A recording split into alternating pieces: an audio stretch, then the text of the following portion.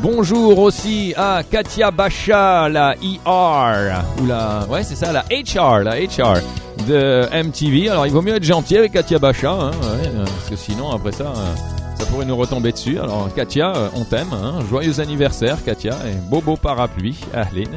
Rana Aoun, Life changes in a heartbeat. T'as entièrement raison Rana, c'est pour ça qu'il faut en profiter au maximum. Joyeux anniversaire à toi Peter Ward, vous le connaissez peut-être, cet homme qui a longtemps travaillé avec moi, hein, du côté de Admic, et je me demandais où il était passé. Ben voilà, il est avec les dauphins. Maintenant je sais. Merci Facebook. Voilà.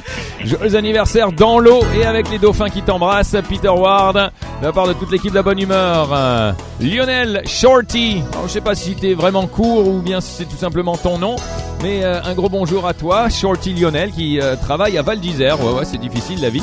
Roland Mahalouf, joyeux anniversaire à cet homme qui travaille à Dar El Handash, Share and Partners.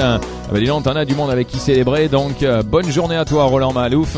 Et pour terminer, Christian Afif qui célèbre aussi son anniversaire, Salesman at Setter, S-E-T-E-R, bien entouré, toi aussi Christian Afif. Belle journée. Voilà pour nos annives. Un grand bonjour à toutes les Catherine à cause de la sainte du jour. Alors avec Catherine, il y a les Katie, les Cathy, les Katia, les Kettle aussi, hein.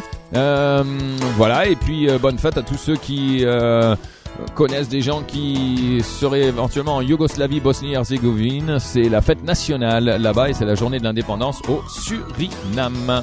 Journée internationale pour l'élimination de la violence à l'égard des femmes, c'est aussi aujourd'hui. C'est très important, on en parlait un petit peu plus tôt.